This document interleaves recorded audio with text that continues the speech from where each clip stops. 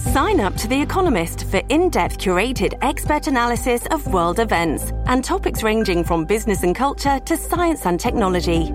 You'll get the weekly digital edition, online-only articles, curated newsletters on politics, the markets, science, culture and China, and full access to The Economist Podcast Plus. The Economist is independent journalism for independent thinking. Go to economist.com and get your first month free. It is time for me to give a pat on the back to a few folks that deserve one as part of. The Other Side of Midnight presents Commendations. I must commend Darren Dowling. This guy is a man after my own heart. A Scottish man is making major waves online after paying to have a video of himself eating bread broadcast in Times Square. The footage depicted his carb-heavy 15 seconds of fame. That's what the New York Post referred to it as. Currently boasts nearly 170,000 views on TikTok. Do you know what it cost him to become a phenom? For 15 seconds, he got somebody in Times Square to videotape it, and then it was uploaded to TikTok and everything. $40. $40. That's wild. This guy's being talked about all over the world now because he ate bread on camera and paid $40 to have it broadcast in Times Square. I think that is phenomenal. I give him credit for creativity. I give him credit for ingenuity. And he seems like he has a great sense of humor besides. I'm glad it's working out for him. Hey, I want to give a posthumous commendation to Barbara Walters. I think everybody is well aware of the history of Barbara Walters and the history that she not only helped cover but helped make. She was an award-winning journalist, and she broke in at a time when anchors and female reporters, where female anchors and female reporters were far from the norm. And she's had the kind of career that most journalists can only dream about. Her work on The Today Show, her work as an evening news anchor, her work anchoring primetime specials.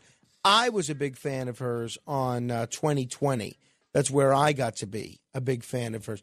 And honestly, there may be some criticisms of Barbara Walters. I don't think you can doubt what a hard worker she was. And honestly, she was an incredibly talented interviewer. She spent a lot of time, and it was evident in her approach, she spent a lot of time preparing for these interviews, and it came across that way.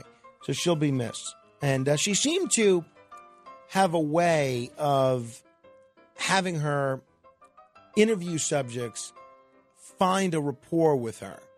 That's something that can be very challenging. As someone that does this myself, I can tell you it's difficult to get somebody that you're trying to get to open up to you to open up in the manner that Barbara Walters did.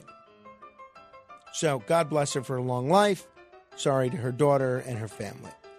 Let me give a commendation as well to Caroline Hirsch, the owner of Caroline's Comedy Club.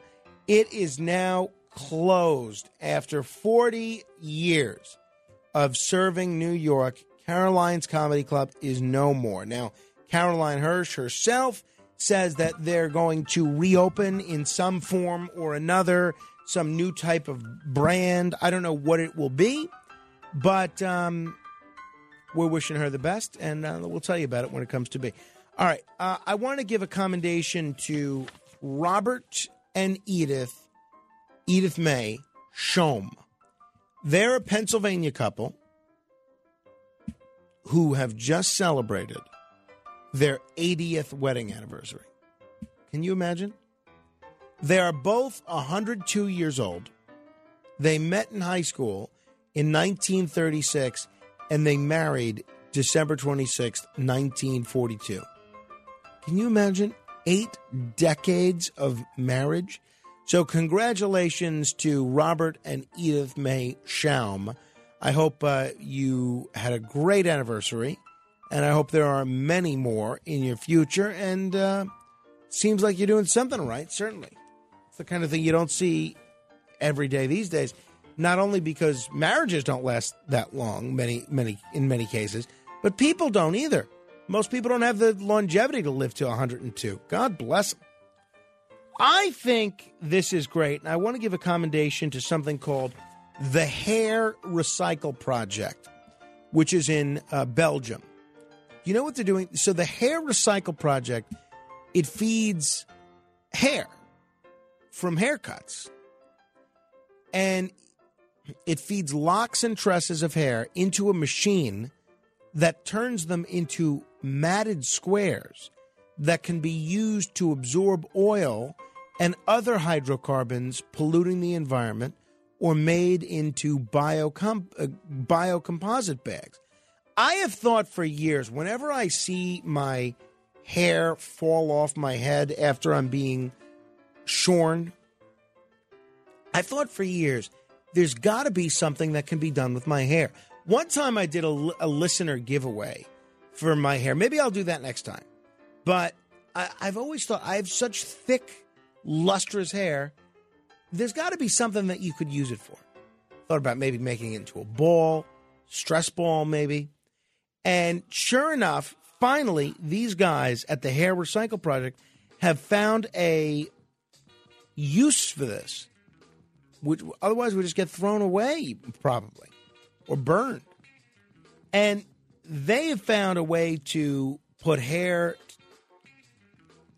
to help in terms of cleaning up pollutants in the environment, and I think that's just great.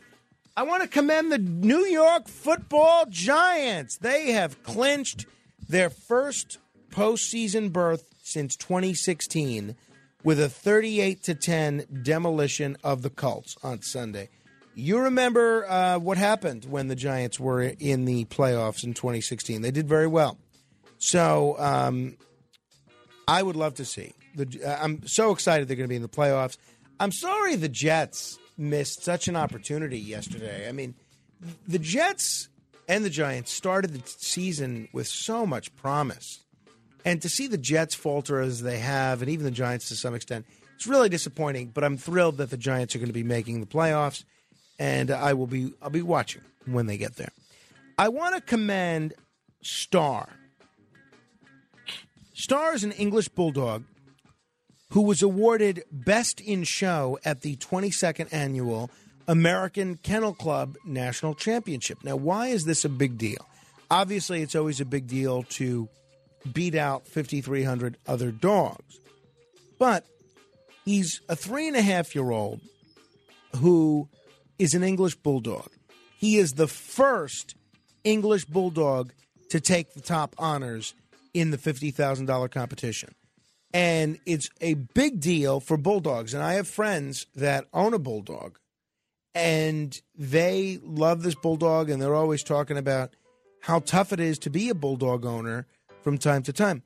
And bulldogs can be a bit underrated. A lot of people have this stigma in their mind that they're just these panting, unhealthy, lazy animals. And this shows that you can breed an English bulldog for healthy and good standards, and that, even an English bulldog can be best in show.